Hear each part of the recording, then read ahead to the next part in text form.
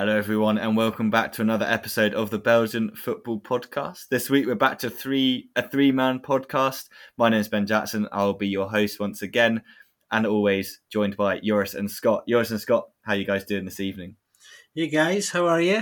Do you know what I've been doing the last few days? I've been having great fun testing the Pro League's new app. It's not live yet to freely download. We'll let you know when it is, but I've been playing around with the video interface on that and checking it for all sorts of cock-ups and things like that and making sure it's ready to go, doing our little bit. So it's looking good, it's looking sexy, and it should be available soon. But we're not sponsored by the Pro League yet. No, but, we're just helping them out, you know. Got to be done. but it's also a thing that I still have on my to-do list for in the upcoming days, because I still have to download everything, but I could be testing it and I should be testing it soon. Did we have a good advertisement of the league this weekend, guys? Yeah, I think we did, and hopefully when that app's released, it's moving the league on, isn't it? I mean, every league kind of has an app and stuff like that now. As long as they add like a fantasy football feature to it, I'll be quite happy, even though my team did absolutely dreadfully this weekend. Let's kind of go over the scores from the weekend before we dive into the matches. On Friday night, we started with Union hosting Charleroi. They won that 1-1 goal to nil. Club Brugge beat a really poor Anderlecht side 1-0. Leuven won again. This time they won 2-0 again. Clean sheet, 2 goals. Kind of a little theme they've got going. Oostend managed to beat Mechelen 2-1. Ghent and Sint-Truiden drew 1 apiece. Genk beat Standard 3-1. Eupen surprised Club Brugge with a 2-1 win. Solang lost 1-0 at home to Kortrijk. And Antwerp beat Zulte Waregem 1-0 at home. Let's start with the Union game. Great atmosphere, as usual, down in the Stade Joseph Marien. Unfortunately, that won't be the one they get to use for the European game coming up this week, which is such a shame because there's just something about that stadium. You just feel like if you played a European game there, it'd feel like one of those old school kind of European fixtures, but alas, they're going to be playing in Leuven. And they kind of brought the energy and the excitement that they usually do. I know Will Downing on commentary said it was kind of a different performance. And I think that's because teams realise that you kind of do just have to sit back against a side like Union and make them try and break you down, which is what Charleroi did. I personally felt Charleroi really struggled doing that as a tactic because I just didn't see any way of them getting themselves up the pitch because Badji just wasn't holding the ball up. Zari, he's not a hold-up striker. He couldn't hold the ball up. So they'd clear their lines or try and play out from the back. Playing out from the back, no one held the ball up. They lost it. Clearing their lines, no one was holding it up. So both sides actually did have chances in the first half. Union had quite a few. However, we went in at half-time 0-0. And the man who broke the deadlock was a bit of a surprise. And I think it was one of those moments where you're like, what is that man doing there? It was big Ross Sykes because he is pretty big. The man recently signed from Accrington Stanley. Played a really, really nice kind of 1-2 down the wing and just continued his run, ended up in the box, and it was a ridiculously good finish for a centre-back on his home debut. Celebrated in style. You could tell he absolutely loved that one. Union definitely could have added to it. However, Charleroi did start to make a little bit of an inroad. Even just slightly before that, Marc-Étienne Maritza had a really decent shot from the edge of the area. But they just didn't quite have the potency up front to worry Union and Maurice in goal. We saw a debut for Admir Nadir Ben Bouali, the man that was recently signed from Algeria. Looked a little bit lively, but didn't really get many chances. They chucked on Mbenza, Golizadze, Hermans, but they just couldn't find a way past the Union defence. So Union get up and running at home with a 1-0 win. Charleroi, I think what I kind of thought about them before the season, the fact that they need a striker. They've said they're not going to sign one now, but I do think they need someone that can hold the ball up a little bit more to bring their players into play. Guys, what did you think of this one? Were you impressed with Union and their slightly different look to what we saw from them last season? I think it was much more like their old selves, as we can call them that. I mean, I did expect them to be improved this week, playing at home, playing on the front foot, as they always do at the Marien. And yeah, it was pretty decent stuff from them all round, particularly after they went in front. Really impressed with big Rossi Sykes, actually. Even before his goal, he's looking like a really nice addition for Union, and a player who definitely should have been playing at a higher level than the one he was playing at. He looks like his reading of the game and his composure and his communication looks absolutely first rate to me, and he's got a pretty good physical presence. So I think he's going to be a great addition, and that goal will do his confidence the world of good. Great run. And as you were saying at the time, Ben, what the fuck is he doing there? It was just unbelievable to see him popping up there. It's really interesting to me what's happening up front with Union at the moment. Obviously, the main issue, which we've always known was always going to be, who is Dante van Zier's new partner going to be? Matchday 1, Dante was partnered with Eckhart Ayenza, who did okay. He's been carrying a little knock, I think. Simon Adingra started against Charleroi and didn't do quite as well as he did the previous week against St Truden. I mean, didn't expect him to be able to reproduce that superb goal that he did on match day 1, but it was interesting that they chose to put him up front, and it'll be interesting to see if he starts with Van Zier against Rangers this week. Big call there for Karel Geerts to make, but I think Union are looking pretty decent, and there's a number of signings they've made in the last few days, and there's another one coming in. Looks like Victor Boniface, Nigerian striker from Bodo Glimt.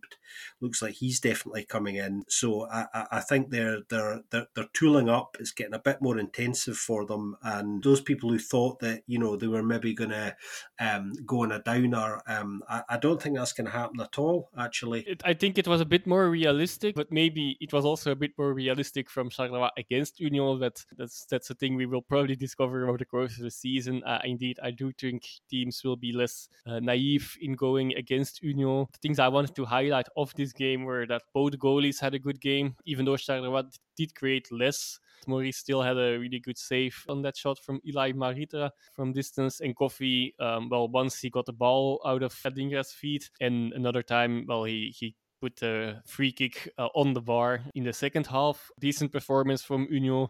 Charleroi, I think they did quite okay defensively, although if you look at our stats, I was surprised when I looked them up later on that Union really had more chances than I thought, but maybe they kept them away from goal, so that chances came from more difficult angles. Except, the one time, you guys already praised the run and the finish from Sykes already. I guess he's pretty psyched now. Haha. You've been all day. Nice. Coffee being man of the match despite losing, not a good sign, but I don't think it was not that a worrying performance from Charleroi either. Yeah, no, I think that's fair. And yeah, the Coffee one on Adingra when he came out, that was such a good tackle save. I don't even know how to describe those ones, but yeah, he kind of flew out of his box. So often you see that a penalty being given there, but he just timed it to absolute perfection to get the ball. So yeah, I'm a big Coffee fan. Everyone knows that who listens to this podcast. So I'm always happy to praise the man when he has a good performance. And he definitely had a good performance. There's nothing he could really do with Sykes' goal. And yeah, as you said, Scott, he had a really good performance at the back. And I was really impressed with him stepping up from the kind of lower levels of English football to play at the top level of Belgium. He didn't really look that out of place. So excited to see what he does going forward. Let's move on to this Saturday, which saw Anderlecht travel to Bruges to play Cercle Bruges. And they just put in an absolute stinker in this one. Cercle, I only managed to catch the highlights, but it's basically first half all Cercle, creating chances. Van Kromberger forced into a lot of saves, and I feel like without him, it could have been a much worse kind of situation for Anderlecht. And it kind of summed up in the 35th minute when Abdul Razak gets sent off via VAR check that saw him kind of pushing someone off the ball from a free kick, which there seemed to be a lot of free kicks on the edge of the box that Anderlecht were giving away. And defensively, they just looked a little bit all over the place, which was, would be a little bit concerning to see, considering that there's no one that can really come in at centre-back to kind of change that. It's like the three they have at the moment are the three they're going to have. I know that Mazu said when Kana comes back, he's potentially going to put him at centre-back to kind of give them another option. But at the moment, it is Darquahut and Debas, so it's kind of they need to sort it out between them. However, they did go in at halftime at 0-0, so they had kind of a chance to get back out there and put in a better performance, I guess, but it just didn't really seem to happen for them. Amusa had a pretty decent chance. I think it was at the back post, which he didn't convert. And they got somehow conceded caught on the break when I'm pretty sure when I watched this one back, they have more men back than Cercle do in an attack. But Louis Torres, it was the man on his debut who just went an absolute mad run, Ross Sykes style, I guess you could say now. Maybe he's going to become a trademark thing. He powers down left-hand side, plays it out wide before making a break into the middle.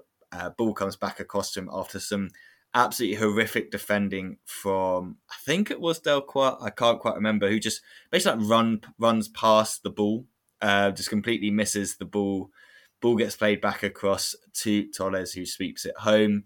Cercle fans went absolutely mad. They win this 1-0, and Scott and Joris, I think they pretty much deserve to win this. Yeah, definitely. Anderlecht, to sum it up, I guess it's a stat at the break, but they had an XG of, literally 0. I don't think I've ever seen that. So they didn't take any shot from any distance or that at all. So, then it's difficult to go ahead, of course. Yeah, Cercle were playing well. I didn't completely watch this game, so Scott will be able to tell a bit more, actually. This was a really bad performance from Anderlecht throughout, and a decent one from Cercle that probably should have scored a few more. Okay, they did score one more, which was chopped off for an unknown reason, which I think it should have been chopped off for offside anyway, but that's not what the VAR check was about. So I think the VAR team and the referee team escaped there. The only chance for Anderlecht indeed, or the only big chance for Anderlecht was the Amuzu miss indeed, which was quite comical, just more in the way of he kind of mistimed the ball and goes for a header. Well, I guess the ball makes a weird curve. He anticipated for a header, and if he would not have tried with a head, he probably just had to put it in. It hit the bar indeed, and a bit of comical miss there, but also, it would not have been deserved. The defending on the goal was indeed, not great. That's an understatement, I think. I'm not sure. Yeah, I think the whole defense was not looking great there anyway. The one thing also, from Mazu afterwards already, he's already putting it on the players, which is not really not on the system, which is not necessarily a good sign already. If you already as a manager, put your pressure all on the players, that this is not going to gain him some popularity in that group, I suppose. But we'll see how that develops, of course. But as we all know, the pressure is really high. Last thing on Anderlecht, I think I will come back on some Cercle things later on. But for now, I'm focusing on Anderlecht. About Abdul Razak, the red card, I think it was a bit. He did have a nightmare of a game, apparently, and also last week he was not great, so he's definitely not having a great start. But the reason why he got the red card in the end, I'm not sure if that's really worth a red card. We got a lot of red cards this weekend, and I believe this was the first one of them, so it definitely deserves a mention. But I'm not sure if this one was deserved as a straight red card. It's interesting, isn't it, guys? Because, Joris was talking about, Mazu kind of, putting the responsibility of that performance onto the players and in a way challenging them. But, it's difficult, isn't it? Because you know what you're going to get playing Cercle at the moment. You know what I mean? You know there's going to be a high press. It's going to be high intensity. There's going to be high turnovers. You have to really be on your toes against Cercle. Anderlecht, actually, one of their problems, I think, was they started incredibly slowly in this game and were off it right from the start. And I do think a lot of those players do need to have a look at themselves and their attitude and their approach. I don't know whether they're struggling to adapt to Mazu's system. And I think there's part of that because, as we know, and me and Joris were talking about this last week, there's definitely a slight tension between what the Anderlecht fans expect and what they would like to see in their side and the way that the team are playing at the moment. There's a gap there and players are not really responding that positively, I don't think. And that's a bit of a worry. And they were just absolutely turgid this weekend. It was a really, really poor performance. I mean, effectively no shots on target, as Joris was saying earlier, over 90 minutes, and I did expect some kind of improvement in the second half because they were that poor in the first half, but if anything, they were worse in the second half, which was strange, and I thought they were very unlucky not to go in 2 down at half time. The goal that was chopped off, I still don't really think there was anything wrong with.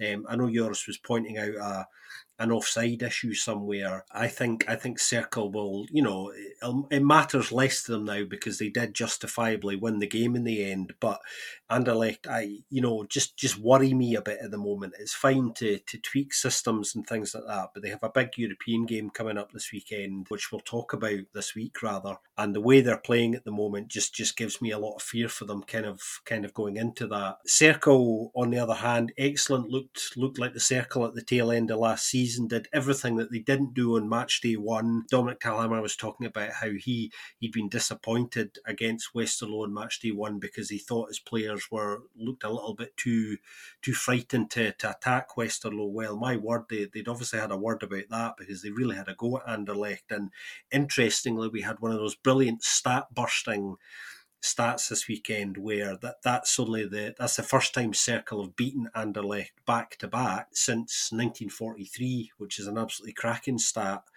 So that's one worth repeating. Definitely, and from Cercle side, Ben already mentioned it a little, but I also want to give a little shout to Luis Torres, who on his professional starting debut scored a goal. Of course, not his main task as a left back, but he also really looked really happy in front of the cameras afterwards, as you would expect, of course, after that. So it's in his starting debut. He got 7 minutes last week, so it's not his complete debut, full debut. Yeah, not something you expect when you're a left back, like you said, Joris, on your debut. But nice way to top it off for him. Clean sheet and a goal. I'm sure he'll be pretty happy with that one. Mentioned Westerlo. Let's go to them now in their game against Leuven. Leuven, who we were all pretty concerned about pre-season. Probably listened and were like, now we'll preview on. We don't need a striker because we can still score goals and we'll just score 2 every game. That's all we're going to do. So Jon Dager Porsteinsen gets the opening one in this one. It was a really nice play down the right-hand side from Leuven. Cross comes in, I think it falls to Altamari. He's a pretty decent shot, which is well saved by Sinan Bolat. However, Porsteinsen's there to tap in the rebound. Well, tap in, it's a difficult angle. He makes it look a little bit easy. So that puts Leuven 1-0 up. Westerlo had so many shots in this game, but didn't get any of them on target. According to the stats I saw, 13 shots, 0 on target. That's just crazy numbers. Leuven, on the other hand, had 5 shots on target, so they did actually manage to challenge Sinan Bolat in goal.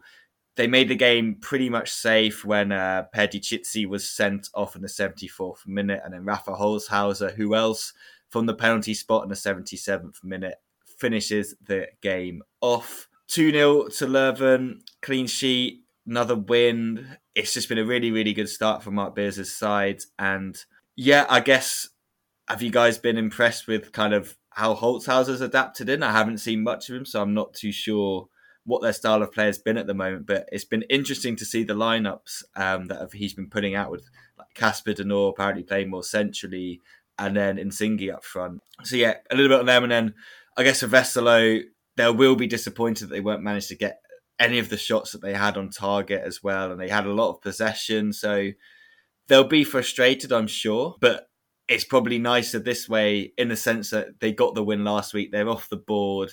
You want to get that first win under your belt as a newly promoted side. And they'll probably look at this one as just, we just need to be a little bit more efficient. I've been really impressed, guys, actually. Not so much with the way Leuven are playing, but the way that they've put the work in on pre-season, actually. That's something I want to highlight. I mean, I didn't expect them to have this kind of start, actually, which tells me that me and Joris were emphasising a lot last week that we felt there were a number of sides that weren't quite ready for the start of the season yet. Some sides start slower than others, but, because the season is starting earlier, that presents different challenges as well in relation to both fitness and performance levels and recruitment as well. And Leuven, as we know, are one of those sides who we've highlighted a number of times as having had a couple of really, really bad transfer windows, which I think they were aware of. So, we were kind of slightly split, weren't we, guys, when we were talking about how we felt about their recruitment, about whether it was good enough or not, and where they were still missing in some places. And I think what we're finding out now is that the recruitment not only has generally been pretty decent, but that their fitness and their tactical readiness for the start of the season has absolutely been spot on, really. I think they will be delighted with the start. And I take my hat off to Mark Bryce again. I think he's one of those coaches in the Pro League who never really seems to get the credit that I think he deserves. I think he knows absolutely what he's doing. Sometimes it just takes a little bit longer to get there than you would imagine. But he sticks to his guns as well, which I think is important. And I've just been impressed by the work they've done in pre-season, and they've gone in and they've went, you know what, it's really, really important we have a good start here, because as we know, this season's going to be different to unlike any other. And I think there's this feeling that the early part of the season is maybe going to be much more important for a lot of sides this season than it has in other seasons, because who knows what state players are going to come back in from the World Cup and what the second half of the season is going to be like, injury like for all sorts of teams. So yeah, Leuven are showing lots of teams at the moment, how to do it. Yeah, I'm not going to hold my the hands up high just yet, but well, they are definitely. I did not expect them to indeed already actually be leading the league, even if it's really early days, of course, and they're not alone in. So I am very surprised, not necessarily in the attack, but actually that they got 2 clean sheets with a defense which we would not necessarily rate highly, but with Splatings in it, and when Raogo was also been there for a while, and then a youngster in Patrice, well, there we still need a bit to discover his qualities, and he looks good. On the other hand, going already to Westerlo, they are on the other missing firepower this week. Last week it looked a bit better. This week they might actually need to recruit something in attack still. 150th game for Leuven for Maartens, so that was a nice one. He just almost finished it off with another goal, but he did in the end. Bolat had a save there. This time it took Leuven also only 2 games to get 2 wins. In comparison to last season, where it took them 12 games to get to 2 wins. They're definitely off to a good start. Another funny moment then in another game was then Perdikizi, the penalty giveaway. It was a bit of a silly watch, at least. That we're falling on the floor and then trying to grab the ball and actually grabbing the ball with your 2 hands.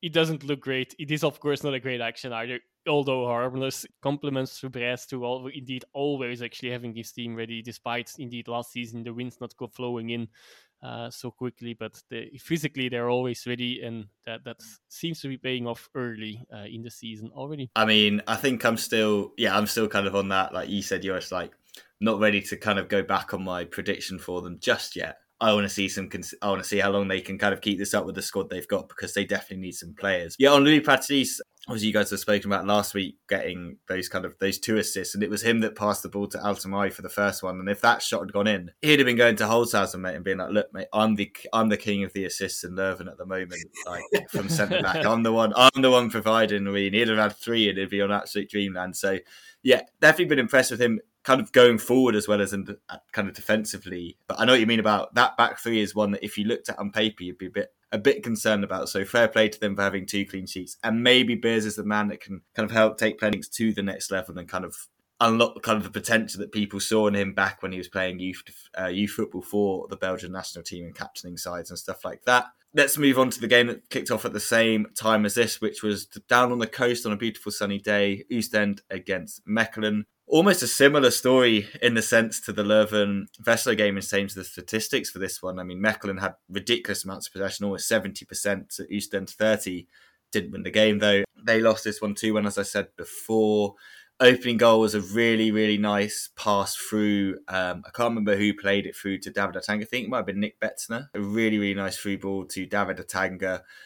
He was given offside initially, but he didn't know that at the time, so he ran through, puts it away. Really nice finish from him, which I believe is his first goal for Oostend. It must have been, because he barely played last year, but he kind of got the game underway. VAR check, just onside. It was marginal. The lines were being drawn, and he got the goal. He looks absolutely delighted with himself. They were then completely indebted to Hubert in goal, who made a string of really, really good saves to keep Oostend ahead. A double save, in fact, at one point to keep Mechelen out. I mean, Mechelen ended this game with 19 shots, 7 on target. Ridiculous amount of shots in that. However, they then went down, I think it was Betzner again, to Atanga for this one, and he put it away after it was kind of cut back across to him in the middle of the box. A much easier finish than his first one. His first one was a really good finish. This one's a little bit easier, but he kind of grabs the 2 goals going into half time. However, Alessandro Albanese decides to make it a little bit more interesting with a pretty horrific tackle on Nicholas Storm. Completely pointless part of the pitch to do it in. It just was a stupid tackle. He gets a straight red for that. However, Mechelen could only manage to pull one back through Thibaut Pierre in the 75th minute, and then Huber was making a string of fine saves once again to keep it at 2-1, and Ostend get a win. Massive win for them, considering we all expect them to struggle a fair amount this season. Scott, Mechelen, on the other hand, 2 games now you've seen under the new man, Danny Boyce. What are your kind of overriding feelings without overreacting after 2 games? If that's possible. I think that's a good point to make, Ben. I think there are some people on social media and the Mechelen fan community that are overreacting, as you would expect. Fans being very emotive. I think clearly they've had a really bad start. I think defensively there are some issues there. I think there are players who, particularly this weekend, didn't show any leadership or take any responsibility at all, actually. And there were points, particularly in the first half, where they were absolutely all over the place. At sea, you might say, literally as well as metaphorically, seeing as the Diaz Arena is only a 5-minute walk away from the beach in Ostend. I think it's difficult, this, because I think the squad is quite good, and I was particularly pleased to see Umgui back in this weekend. That was something I was moaning a little bit about to Joris on match day 1, disappointed that he didn't start, but he was back in, which I thought was a good thing. I just, they didn't start the game well. They allowed Ostend to get on top of them, to press them, and to just kind of steamroll them. Nicholas Storm looked a pretty isolated and frustrated figure. He looked reasonably up for it, but, the body language told me that, things just weren't clicking, and he was getting irritated and expressing that kind of quite clearly, I think. Really interesting to hear Danny Boyce actually say after match day 1 that they did not defend well. So I expected them to be better this week, and clearly nobody got that memo, because actually they were worse. The very things he highlighted were noticeably worse. I think they were much better in the last 25 minutes, where they had a really good go and nearly managed to get something out of the game. As you were saying, Uber had a particularly good save late on that stopped Mechelen from managing to get a point in the end. But performances like that are not performances where you're going to get anything, and I think it's a hard one. I think they're still adjusting to kind of tweaks and trying to find the right balance.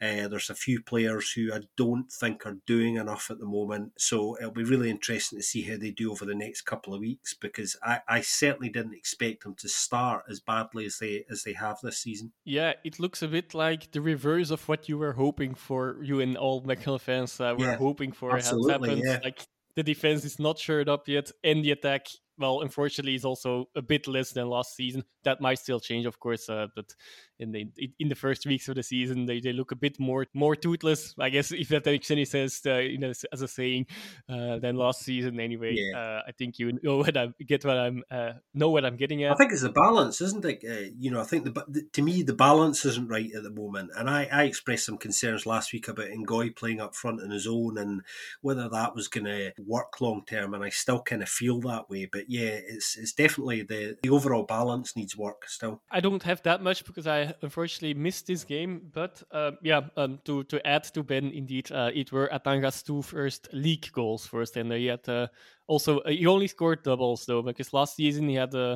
he scored twice in a cup game as well. But that are his 4 only goals so far. But that's also still a worry for us, from us for Ostende, indeed, who is going to score the goals. If Atanga will provide them, I think they will be happy. But despite that, they might also, like many teams, as I'm seeing here a trend here, many teams might need some attacking reinforcements still. And this, I'm sure they are glad to get a win this early on in the season, at least. To not have completely missed their start. Yeah, no, with Ostend it's kind of interesting, isn't it? Because like Makta Gay is just on the bench, and we've always thought he is their best striker. He also had the most ridiculous offside goal as well, though, on the counter. So to give, I seem to be highlighting comical effects this season as well. And that's he was offside on a counter attack where I think it was in the final minutes where Kuka was also going up front, and he put the ball in the back of the net, but from way out. But unfortunately, he was already offside. And to be offside on such ball, that's a bit of a silly move. A rookie mistake, I would say. Yeah, he had a chance earlier before that, I think, didn't he? Again, similar situation where he was onside, just had to square it to Ndika, and he took a terrible shot. Yeah, I think that was after, and that he wanted to score his goal there, and he was like, "No, I want my goal." But it was not there. Well, if it's the same situation, it was not a terrible shot, but not a good one, and it would have been a bigger chance of success if he would have passed it, obviously. I think from an Ostend perspective as well, they'll be hoping that Fraser Hornby can make a real impact. Obviously, he hasn't played yet; he's just come in, but I think that will be the hope and expectation that he can add some real firepower to them, and we'll see if that's the case. Yeah, alongside him, they signed Dylan Phillips, didn't they? The goalkeeper from Cardiff. But if Huber's going to play like that, he's going to have to wait a little bit of time before he becomes the number one, because that was a really impressive performance from a goalkeeper that hasn't been great in the past, and someone I know quite a few of us have been like, they need a goalkeeper because of some of his performances. So interesting situation there in between the sticks. We'll see when we see Phillips. And Fraser Hornby as well. It's going to be interesting to see if he can provide the goals and if that clears the way for them to let Maktar Gay leave, because I'm pretty sure he probably does want to at this moment in time. Let's go to Ghent for the evening game. Slightly overshadowed by a really awful injury to Tarek Tissoudali, which is going to keep him out of the World Cup and out of the Ghent side for a couple of months, and ruined kind of any chance of a transfer that he had. But we'll talk about that a little bit afterwards, because let's focus on the game to begin with. And it was the man they signed in the summer who opened the scoring, Hugo Kuipers, benefiting from some pretty poor play from St. Truiden on the edge of the box. They'd won it back, and then they just kind of gave it away, and just outside the area, ball kind of ricochets through to Kuipers, who made a really, really nice finish. St. Truiden did push. Kuipers had a decent free kick effort. Then into the second half, there were a couple of other chances. Finishing off the first half, when Tissoudali went off, Lemaitre came on. He had a really decent headed opportunity. I think it was from a Kumu pass, just kind of from his own half, just launched it into the box. Lemaitre running on, heads it against the... It stayed at 1-0 for quite a while until the 80th minute, and just awful goalkeeper from Davy Ruth coming for a corner he never was going to get. He came almost like outside the area. He was coming that far out, and Daichi Hayashi got his second of the season to make it 1 apiece. And St. Truiden kind of starting the same way as last year, not last year, it's the kind of the back end of last year, where they're a difficult team to play against, and if you don't put them away, they just stick in games, and then they can do stuff like this when they'll grab kind of late equalizers and benefit from kind of your sort of mistakes. Let's kind of revisit. Let's go back to the Tissoudali injury. We've always said Ghent kind of go as Tissoudali goes, and I don't know, guys. Are you like, where do we think they're going to go from this? Because obviously Lemaitre is the player that will kind of fit into there, but at the same time, he is nowhere near the same player as Tissoudali. He's like the complete opposite. Do you think they'll go with him, or do you think actually that Heisenberg will go, you know what, let's just stick Fofana in. Let's stick someone in a little bit more of a wing player like Tissoudali? Honestly, I have no idea. I've been thinking about this a little bit today, and it's a tricky one because Lemaitre is not somebody who I'm convinced can play regularly up top with Kuipers. I think they're too similar in certain ways, and the fit's not quite right. Obviously, Depoitre is an option, and I personally be surprised if Kuipers and Depoitre was not the initial go-to option, but this is going to potentially completely change the complexion of their season, of course, such an important player, going down like that. And obviously this is the second week in a row where, we've had one of the top talents in the league succumbing to, one of the worst injuries that you can get, obviously, which is just, it's just dreadful to see that, and we wish Tarek well. Yeah, a lot for Van Heisenbroek to mull over there, I think. So we'll see what he goes with. Yeah, indeed. I also don't have a clear image of what is going on in their mindset. Good that you mentioned Fofana, though. I've mentioned him a few times last season already, I think, but he also actually made his league debut. He also had a few minutes in the Super Cup already. It was just a very short 8 minutes debut, of course, so not much to say about it yet, but he did get his first minutes. Tisodali, yeah, I guess that you guys all said it all. Like I feel mostly gutted for the player because, well, it did look like he was, well, the rumors were there that he would actually be going out and that he would make, a move we don't necessarily would like to see, but a money move. So for him personally, that's even potentially the worst timing. And of course also, missing the World Cup because of that. Right at the moment that he really got into the playing squad in Morocco and even was one of their most important players in the recent campaign. So yeah, wish him a good recovery as well. About the game, first goal of Kuipers, you mentioned it. Roof getting a howler against him to concede that goal. That's was not the first. Was the first goalkeeper, but not the last one to have to go under a cross in this weekend. We will touch on the next on the other one as well later on. It seems to be the Anderlecht problems is moving a bit towards Gent in the Anderlecht problem. In this case, I mean, maybe an Anderlecht problem is moving to Gent. They twice got an equalizer in the last 10 minutes, so that hopefully that doesn't go play in their heads either. I do personally think they probably should get someone because of the options that there are. De Patre, yes, he definitely can play still, but can he play as much as they want? Okay, you can switch him maybe with Fofana.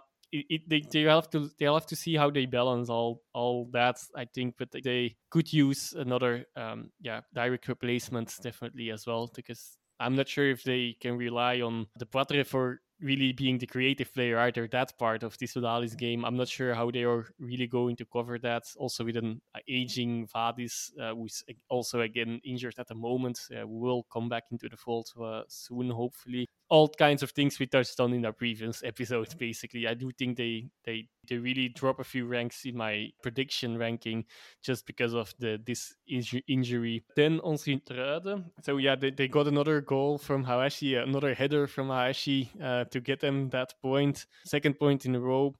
They didn't win yet, but so maybe they have taken over the early contenders to take over the role of Leuven last season. But they're also difficult to beat.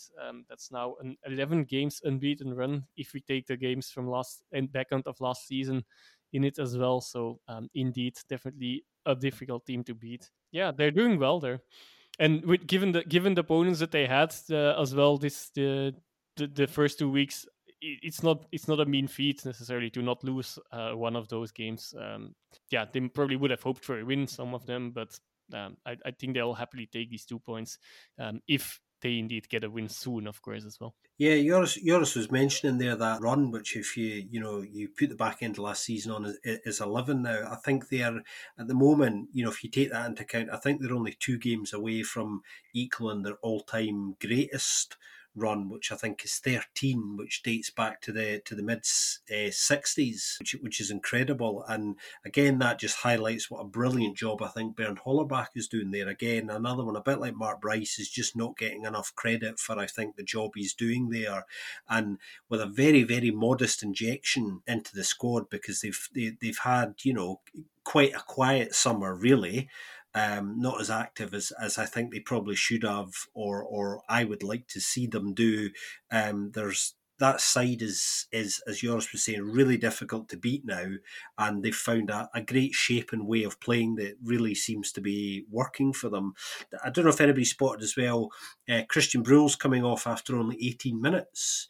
He was actually at a funeral before the game and decided that he wanted to join the squad straight away.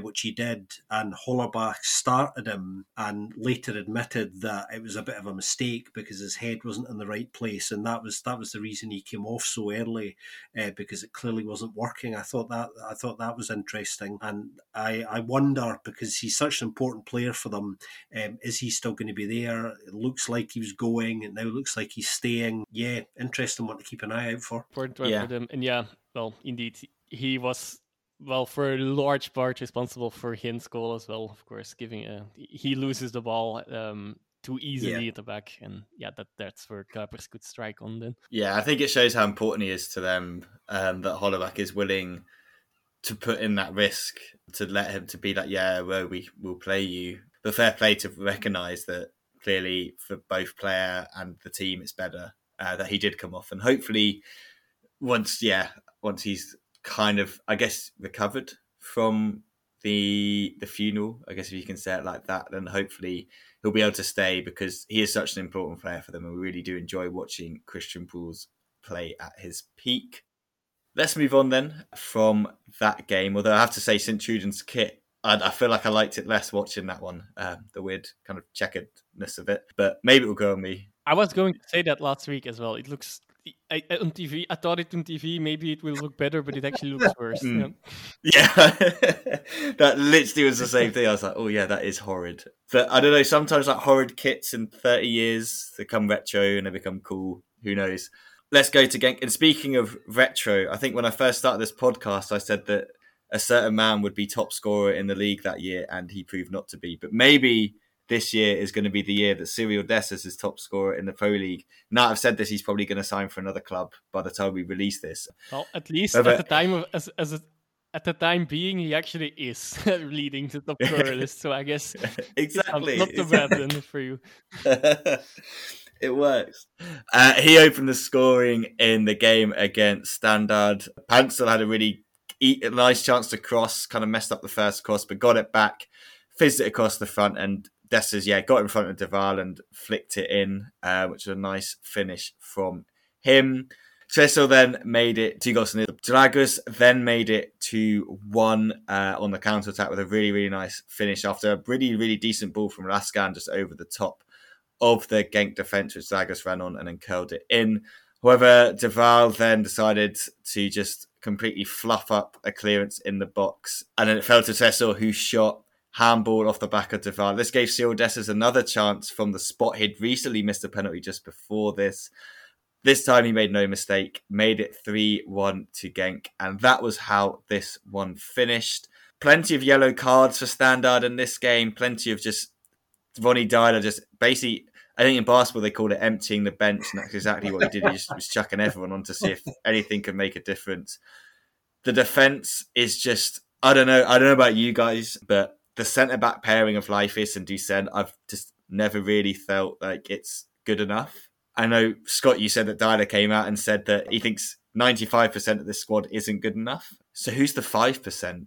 Joris, I'm sure you watched this game. I'll let you speak about Genk, but we'll start with Standard. Could you name who is the 5% of this squad that he does think is good enough? And I mean, they had a battling performance against Genk the week before, but this felt a little bit more like what we'd seen from them last year when they were quite poor. Yeah, it's interesting. Ronnie Dyler had been talking up Genk quite a lot before this game, and you know how impressed he'd been from what he'd seen of them last season, and obviously the intel that he'd been party to this season as well. Yeah, I mean, it did very much. The thing that stuck out to me was immediately after the first goal, actually inside the first 5 minutes, I saw literally the entire team's heads went down. The only player whose head didn't go down was Nicholas Raskan, who was trying to G everybody up.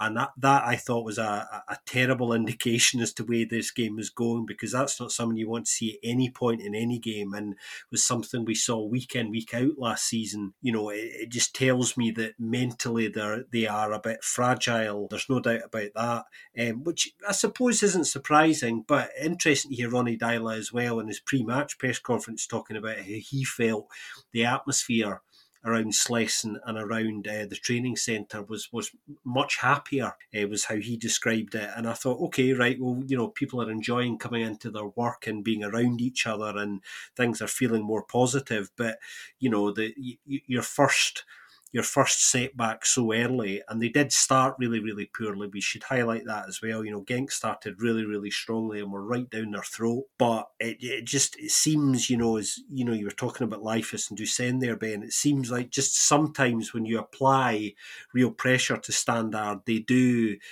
crumble far too easily. And all those substitutions that came later from Dyler, that's a manager who's frustrated. I mean, looking at that bench, obviously De Waal gets pulled off, Leifus gets pulled off. Aaron Donham, who is one of Dyler's favourites, he's a player he knows very well and a player I expected to kind of do pretty well under Dyler for various reasons. He had a stinker as well, and there was one particular shot of the three of them sitting on the bench together and they did not look like happy boys at all, not just because they'd been substituted, but got to worry when, your senior players, your supposed big hitters in the squad aren't taking responsibility.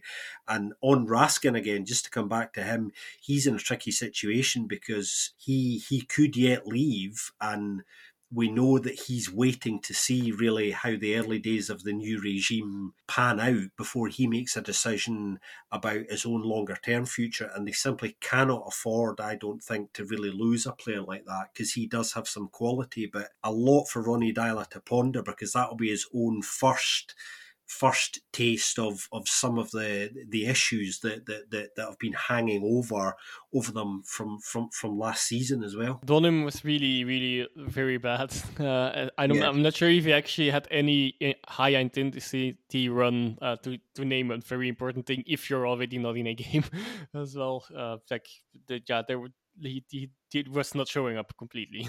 Definitely a thing to do. And the Raskin point also, I think he only has 1 year left on his contract. I feel like, he rejected 2 new proposals for a new contract at the time being. And if he is indeed waiting, it's a tricky situation indeed for them. But okay, as you would expect, I mostly want to focus on my own team, especially after a very hectic week in its own way, with the Oyer injury being confirmed. We spoke about that last week already, but it's still the league game after that. And also the unfortunate, quite soonly arranged transfer from Junya Ito to Reims. So there was the transfer happens, of course, that's another thing, but of course they did not get a replacement yet for this game, so it was a very tricky one.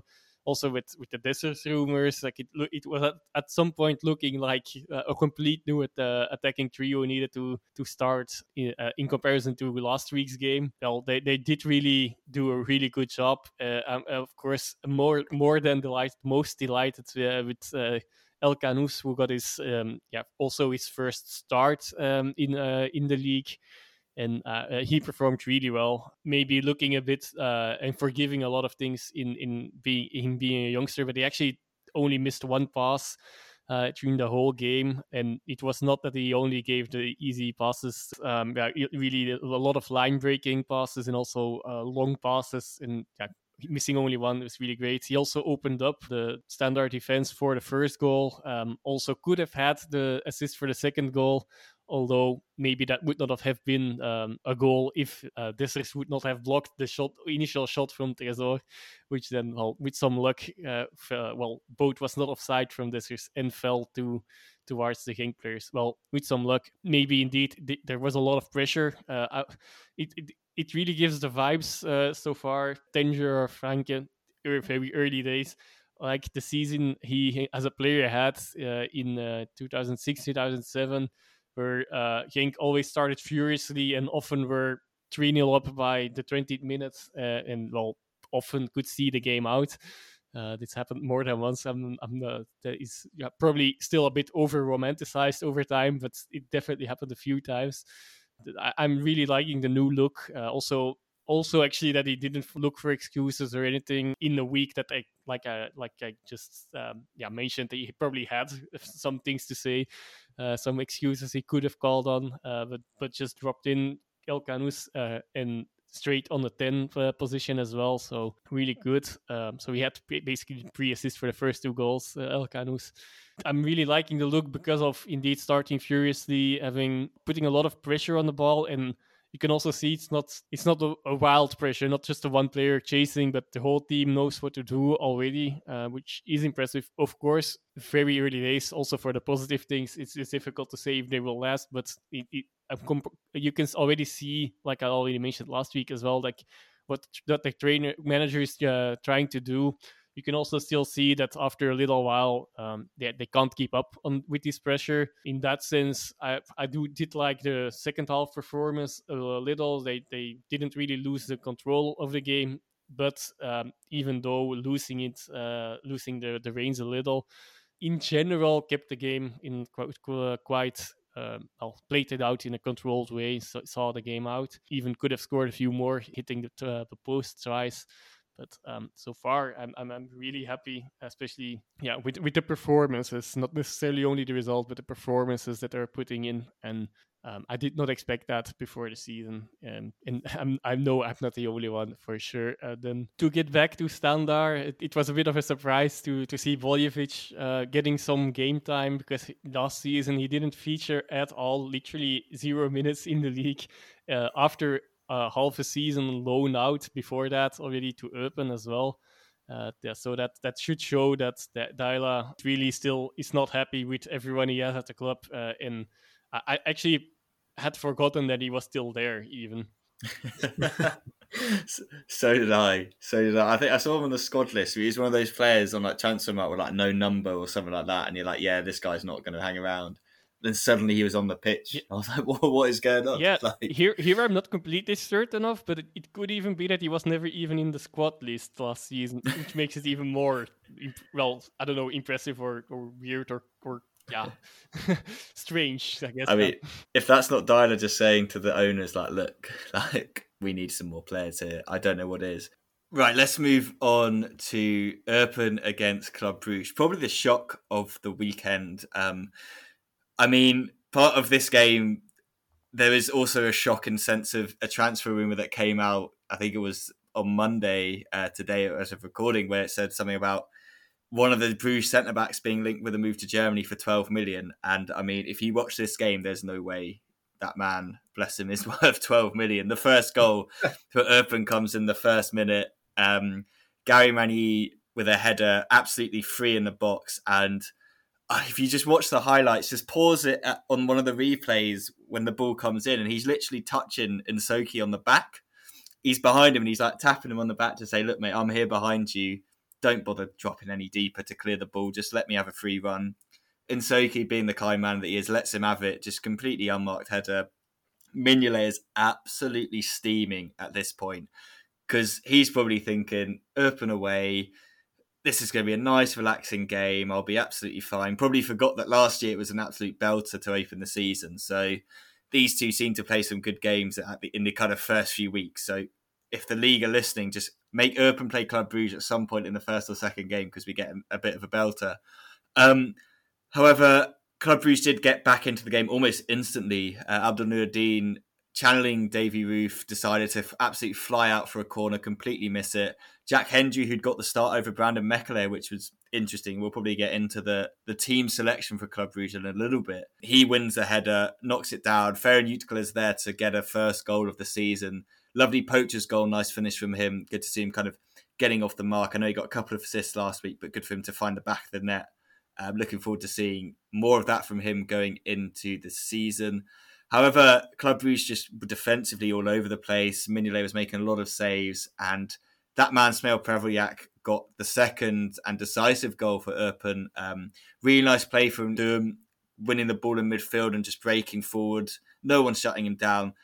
Ball into Prevolyak on the edge of the box. Just a first-time swivel finish from him. It's just a fantastic finish. Proper instinctive goal. One of those classic ones where the commentator will be, this man knows exactly where the goal is without looking.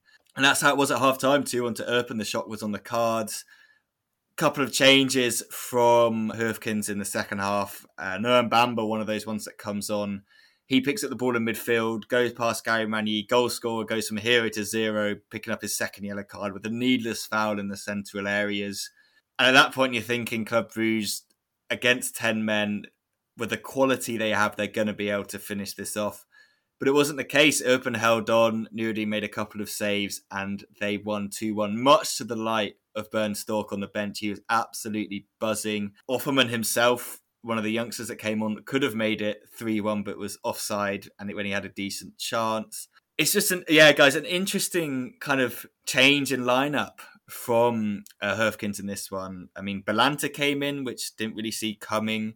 Vormer, he'd already mentioned that Vormer was going to be replaced by Nielsen in that role, that was an instant switch. But Belanta coming in for Mbamba, I don't know if Mbamba had a little knock, but I didn't really get that. We all want Mbamba to play more. He's such an exciting talent. Hendry, obviously, as I said, coming in from Mechelen, that was quite an interesting one. Sobol came in as well. He came in for Maya. Again, didn't see that one coming. On the other hand, for Eupen, we were worried about them before the season, but kind of the players that they've brought in seem to be doing quite well. I know it's obviously early days. Van Genechten had a decent game. Christy Davis, Charles Cook, these guys playing really well. Mani, obviously, with the opening goal, one of the players they've had before.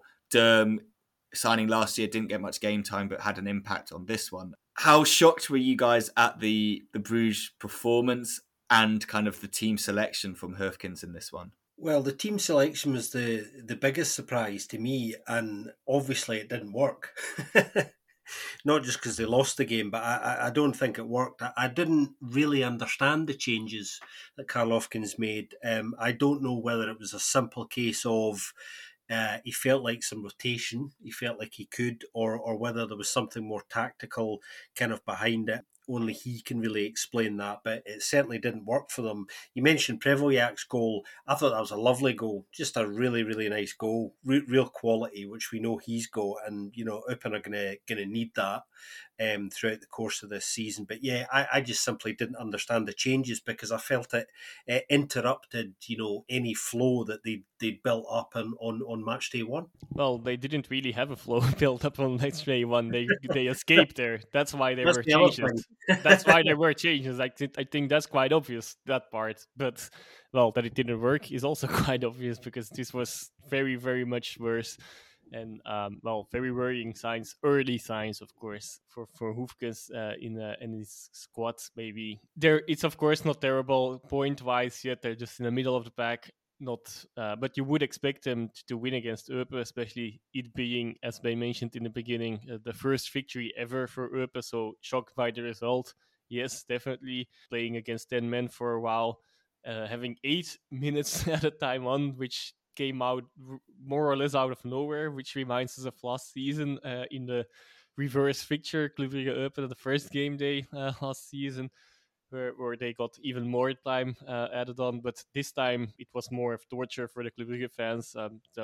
Also fair play to them, to the fans. I heard that they also were condemning that and didn't really want to watch longer because their performance, it was just not great. Eupen looked lively, so that was good to see. Indeed, we don't expect many things from them this season, but this was definitely a performance they can try to build on for the next weeks and in the whole season.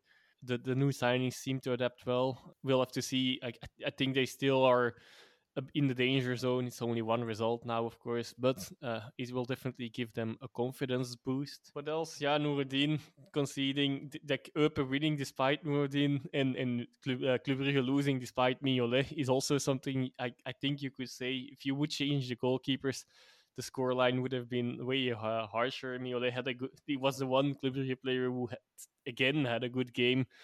He really picked up his form somewhere around the playoffs last season, and he's the goalkeeper they desperately need. But this time it wasn't enough. Nuruddin once underneath the cross there with a goal where it was punished. Also in the second half, there was a cross that was going nowhere and would have gone wide anyway, that he tried to pick up and just, I don't know, he missed it, but not really missed it. He just should have let it go, but he touched it and it was an unnecessary corner.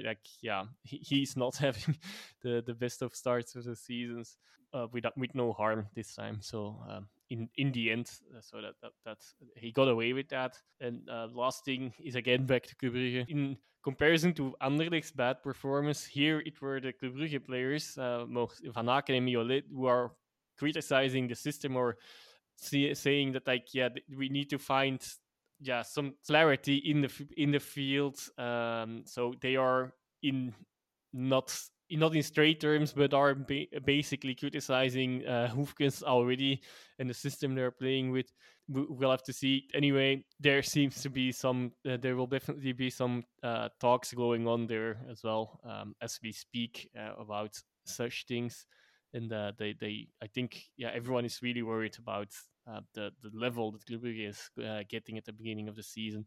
Of course, the Skatelaar sale just got almost finalized now in the Unsoki deal. If that comes through, they will have a lot of money to spend, and so their reinforcements still have to come. We don't know what Lang is going to do, so I think maybe also that plays a role, as long as the transfer window is open, that they are not complete yet, and we'll have to see if they will be ready in time for I guess for the Champions League at least, and building on that, of course, also in the league.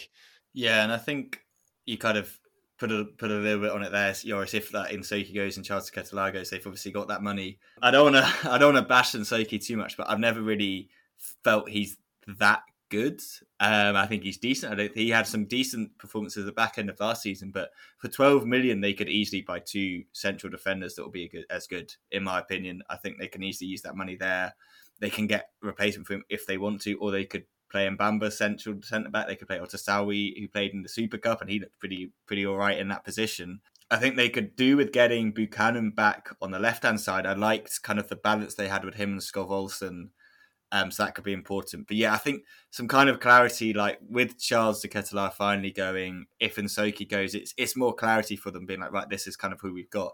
And we all know what's going to happen. They may struggle first bit of the season, but come January, extended World Cup break and all that sort of stuff, they'll go on a run and they'll probably be absolutely fine. But it is more of a concern for the Champions League. Let's move on to the complete opposite end of Champions League football. As far away probably from Champions League football as you could possibly get at the moment was the match in Sarang at the Stade du Palais between Sarang and Kortrijk. And fair play if you watch this one. I mean, I don't think it was a boring game. I just think the standard of football was so bad it made it kind of entertaining. I think I don't want to say it too early, but I think this was Sarang's best chance of getting 3 points. Probably the best chance they're going to get for the entire season. Like Kortrijk were pretty terrible from the start of this game. They gave away a penalty within, I can't remember how far into the game it was. It was, 20 minutes in? Simon Ellisor absolutely did Desilets, this new signing on loan from Antwerp for Kortrijk, a couple of step overs around him. How the referee doesn't give it straight away, I don't know. It was such an obvious penalty. And you think, right, this is a great chance for Simon Ellisor. He looked a little bit lively to start the game. You're like, we spoke about him in the preseason preview about who's going to score the goals. Are they going to get the goals out of this man? He gets the penalty and he misses it. Illich makes the save. And at that point, you're like, okay, surely Kortrijk, with their just lumping it aimlessly, at some point going to get a chance here, because they were literally just lumping the ball to Habib Gay up front. They were looking for Mbayo on the left-hand side, but the ball's just going out of play. De Bruyne did literally nothing in midfield. He got substituted at half-time. I completely forgot he was even playing. They were just pretty woeful. And then Ben Chaib, on the 26th minute, gets himself sent off. Just a stupid tackle on Daniel Apare. It was really pointless. And Apare, off the back of that, picked up an injury and had to go off as well. So that's a real shame for him and Sarang. But it was a really stupid tackle from him. It was in the middle of nowhere on the pitch, basically. He gets a straight red. And again, you're like, right, Sarang, this is your chance. Like, 10-man Kortrijk playing terrible football. This is the time. They ended up with 55% possession, 19 shots on goal. Only 5 of them were on target. And that pretty much sums it up. They could just not put the ball in the back of the net.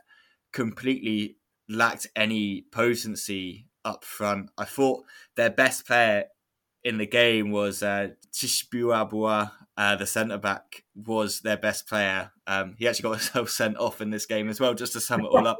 But I was really impressed with him at the back. I thought he dealt with Gay really, really well, and the other strikers. However, Kortrijk did actually win this game. Set piece, falls to Watanabe, he stabs it in the 58th minute, and that's pretty much how it ends. Ellisor had a really good chance to get his goal again, but he misses it. Players were just absolutely launching shots from 40 yards out for Sarang, which was just completely bizarre. I think What Load of Waffle put up a picture where one of the shots comes in and it's like the angles from behind the goal, but the ball is where kind of the time is on the screen. That's how far off it is from going in. It probably went out of the stadium. It was that bad. And I don't know, guys. I feel like I don't want to speak too early, but I feel like I just can't see Serang actually winning a game. Like, if they can't win this one with all the chances against such a poor Kortrijk side, when are they going to win a game? Because there's just nothing in that team that says that there's no goal scorers in that team. You just look at the team and you think if they had Mikatadze and Aziz from last year, they probably would win that game. And to kind of like make it even worse, those two lined up for Metz and a 3-0 win in the second division of France and were involved in goals for that side. So they're definitely not coming back. We kind of can't. They've said it wasn't going to happen, but they also kind of, it didn't look like they were going to come last year, especially Mukatadze, but then he did turn up near the end of the transfer window, but they're definitely not coming this year. And I think I wanted to hope that although we all presume they were going to finish bottom, that they'd at least be able to put up a fight. And I think this performance, second game in, kind of summed up why everyone is pretty confident that they're definitely going to go straight down at bottom place. Well, fair play to anybody who watched all of this game, because it was an absolute eyesore. My eyes were bleeding by the end of it, despite the drama. You know, there being 2 red cards and a missed penalty. But yeah, I mean, the entire game was just, lacked quality, both sides lacking composure. All of those worries about Serang kind of coming to fruition at the moment. And, you're right, Ben. I mean, these are the games that Serang are going to have to win if they're going to even stand a chance. There's absolutely no doubt about that at all. And they kind of confirmed that actually, arguably, our worries, are not misfounded at all on the basis of that. They just, lacking composure and inability to make the right decision at kind of key moments. Kortrijk also have had a really bad start, despite having a decent squad, and something to me is just not right there. I don't know what it is at the moment, but they were just as poor, I felt. I mean, they obviously edged this game, really getting a little bit of luck more than anything else, but something doesn't seem right. The body language doesn't look good at all, and at the moment something needs to happen with them as well. I think there are players in that squad who probably should be getting a look in who aren't at the moment, so I'm not sure what Karim Belhazin's thinking with some of his team selections. He's tinkering a little bit, I think, but they're they've got plenty of worries at the moment of their own. Definitely a big worry for Kortrijk. Despite grabbing their first win in after 7 defeats in a row combined with last season, so I guess there is a part of the explanation maybe why they are not having the best of times as well, not the best of confidence as well. Yeah, Serang got an XG of 2.84, so actually for a game that you have to scratch your eyes out, that's not so bad. But yeah, of course, it came from a lot of shots which were not so effective, which is not so useful. And of course, a penalty helps as well. And 2 shots on the post. If you don't win the game with all these circumstances in your favor, you already mentioned them. Penalty man having a man more for an hour. It's difficult to see them winning a game, although despite these factors in the hand, indeed, like I mentioned, they hit the post twice as well. So that part of luck that they seem to need a bit more even did not go their way. Chihuahua had a really good strike from 40 yards out or so, which was funny, but and it was like, well, this is going out definitely, but actually it was a good strike and would have gone in goal if it wasn't for Illich. But of course, it says a lot if that's already one of the few shots on target as well. Finally, a win for Kortrijk, but that's also the only thing they can take away of this, I think, because their performance was arguably worse than Serres. They did manage to get a point with a scrappy goal from a set piece. Actually, I'm more worried for them than I was before the season. And I think out of the 3 of us, I was already the most worried for them. Yeah. And so far, this is not improving that image. Yeah, I think Belhacine looked like a man under pressure on the sidelines, didn't he? Yeah, he did. He looked very irritable actually, and I don't know what that's an indication of, but whatever it is, it certainly isn't good. That's for sure. And I know some of the Cartwright fans are starting to turn. There are rumblings. The club have come out and said, it's too early to kind of panic, and we're going to stick with Plan A at the moment. But there are things turning there that are not good, regardless of which way you look at it. I just want to give a quick shout out to the Serang fan who was singing incessantly into a megaphone throughout the entire game. Fair play to that guy, whoever he is, because the football he's having to watch at the moment, home or away, is going to be really, really difficult for him all season. So if you can bring that enthusiasm to the Stade de Paris every second week, then at least somebody down in Liège and Serang colours is going to have a good time. Definitely. I mean, he got to see two debutants, Silla and Abanda, literally straight into the team after signing during the week. I mean, that just kind of sums up their situation. It's good to see Fayez Selemani get back on the pitch as well for Kortrijk. I mean, so many rumours flying around. I did not expect to see him playing for Kortrijk again, but clearly a move hasn't materialised yet. I wonder if it's kind of he realised he needs to get back in the shop window, so to speak. But we'll see how that develops. But at least if he's playing, there's a little bit more excitement for Kortrijk fans. But I think, yeah, Belashine is definitely on borrowed time, judging by that performance. Let's go to the final game of the weekend. Another one that only finished 1-0, but I don't know about you guys, I quite enjoyed this one. It was Antwerp hosting Zulte Waregem, finished 1-0 to Antwerp. However, both sides had so many chances. I mean, Zulte Waregem were playing like a really open, attacking kind of style, which obviously puts them under so much pressure. And defensively, you're just like, you just were kind of waiting for Antwerp to score.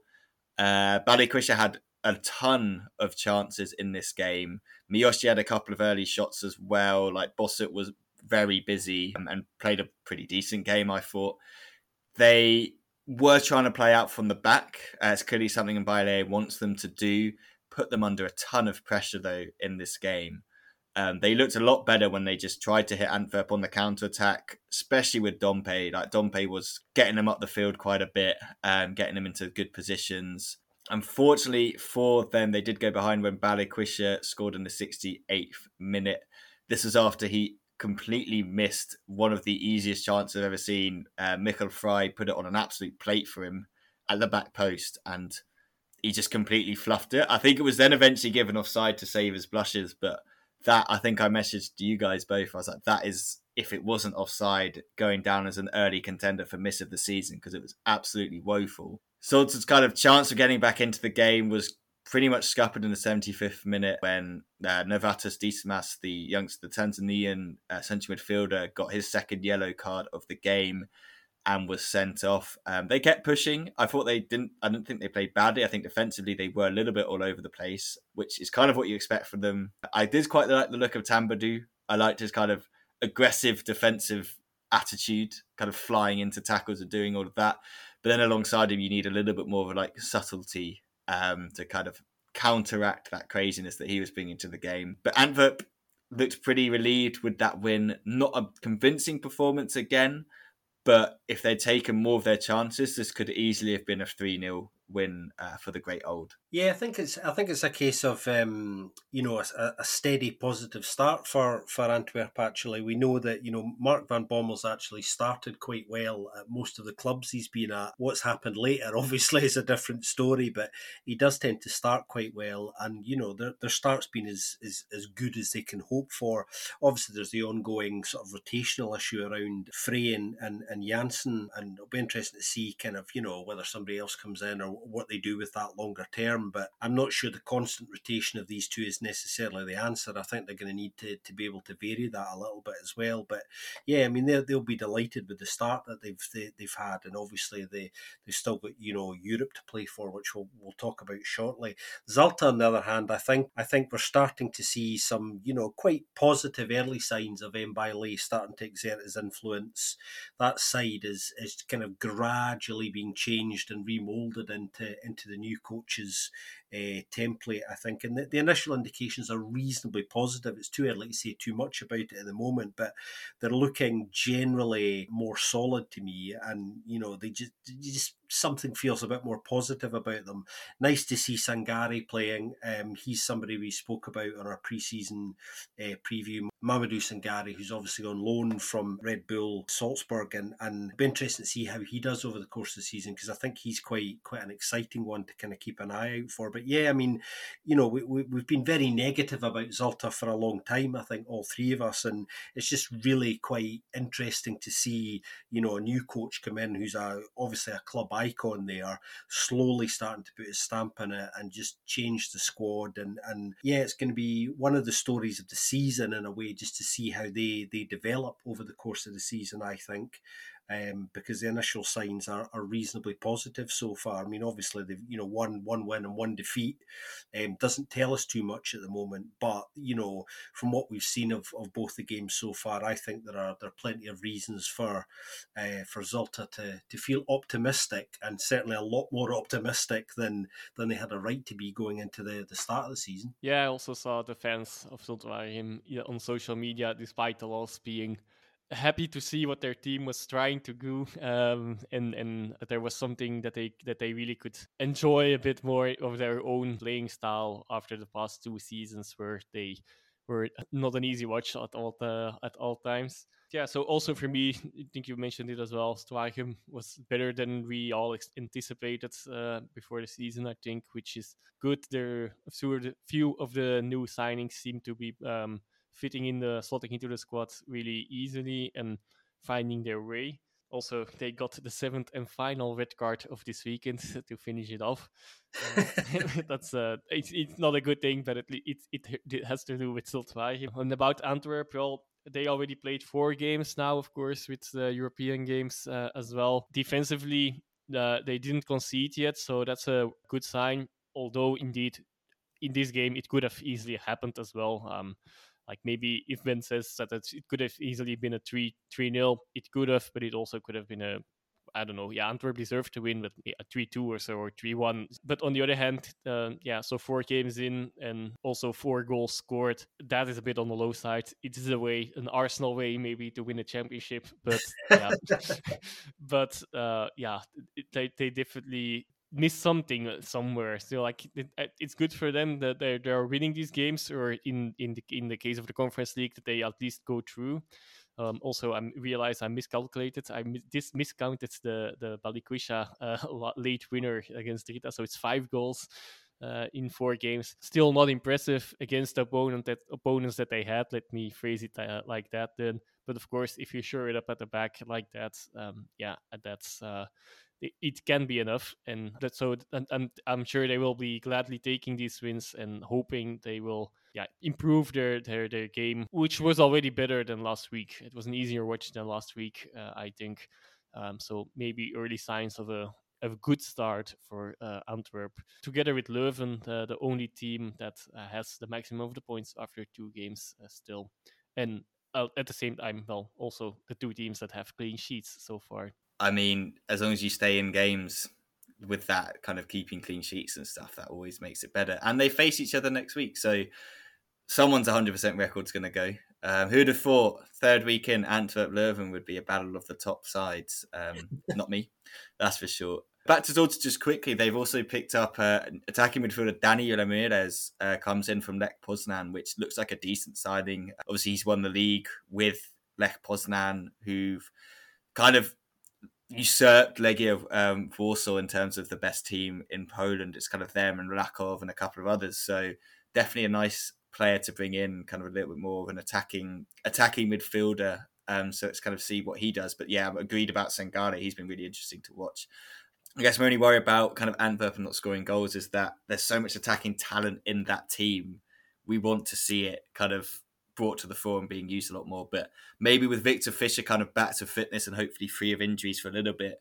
Obviously, it looks like Benson's off to Burnley, so they kind of lose that, but bringing in Fischer back. Miyoshi started the season pretty well. I thought he was quite lively against Zulte Waregem. Just needs to have a little bit better kind of finishing, but he looks pretty decent. So good start for them. They'll obviously want to build on that under Mark van Bommel. Scott, you mentioned we'd talk about European stuff, so let's get to that now. Unfortunately, at the time this will go out, Rangers and Union will have already played each other. So already kind of, by the time you listen to this, you'll know kind of what has happened at the Denderleaf in the first game. However, looking at kind of beyond that, if they do manage to get through, which we're really hoping they do, it's going to be a really tough game against Rangers. We know how good Rangers have been in European football, especially over the last couple of seasons. It's going to be very difficult for Union, but fingers crossed they can pull it off. They then face up against Monaco or PSV.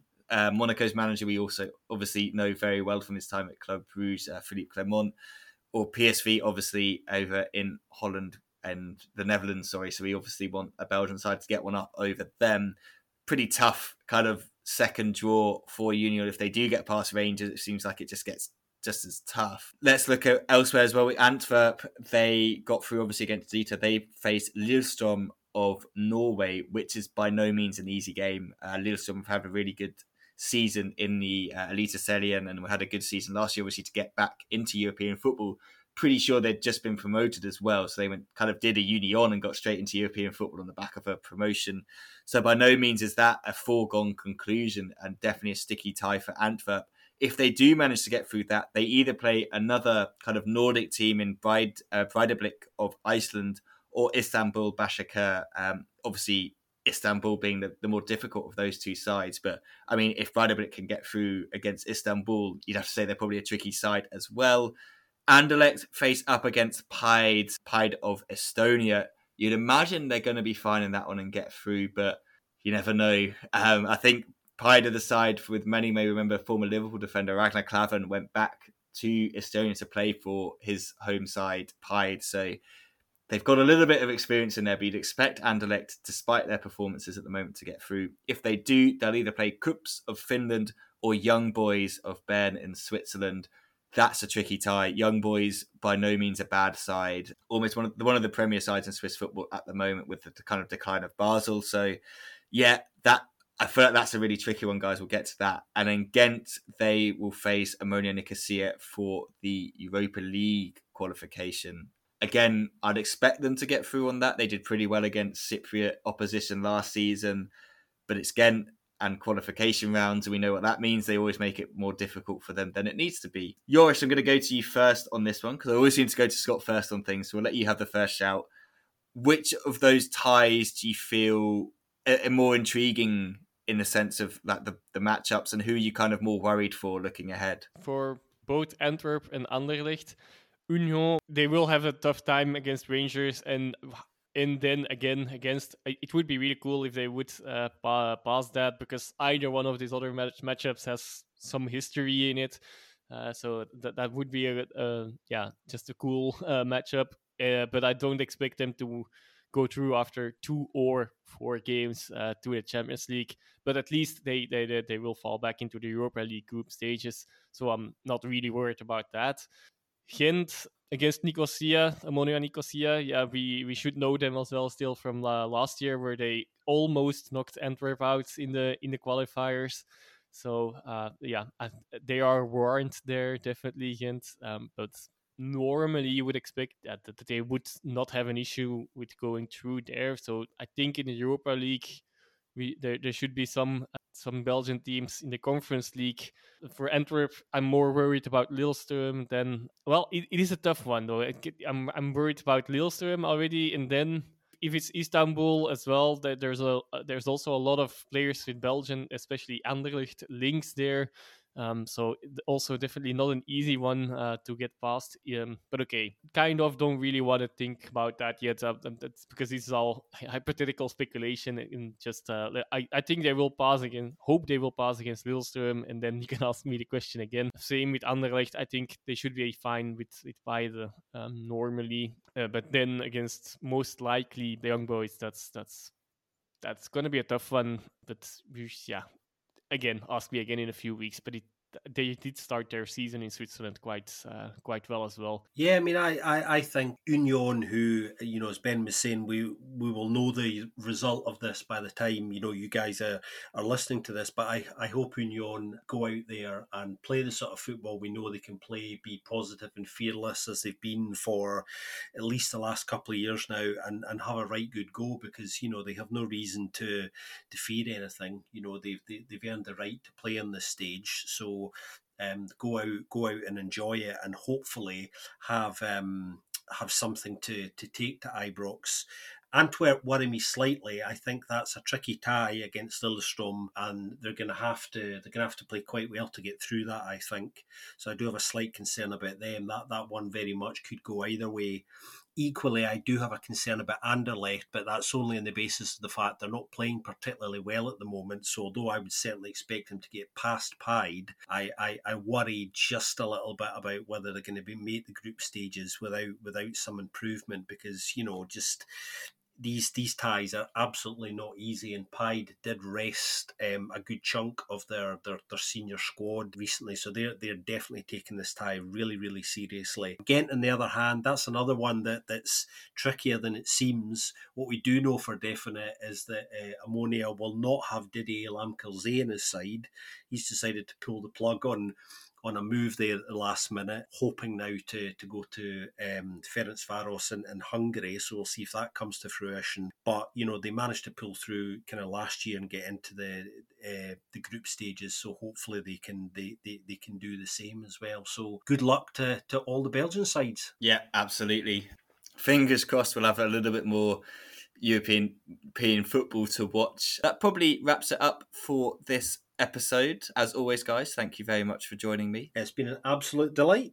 See you soon. Pleasure. Fantastic. And thank you very much for listening, everyone. If you have enjoyed it, please do leave us a review on your podcast app of choice. And remember, you can always get in touch with us via our Twitter account. We are open to any questions, queries, feedback, or anything like that. And we'll see you very soon next week on another episode of the Belgian Football Podcast.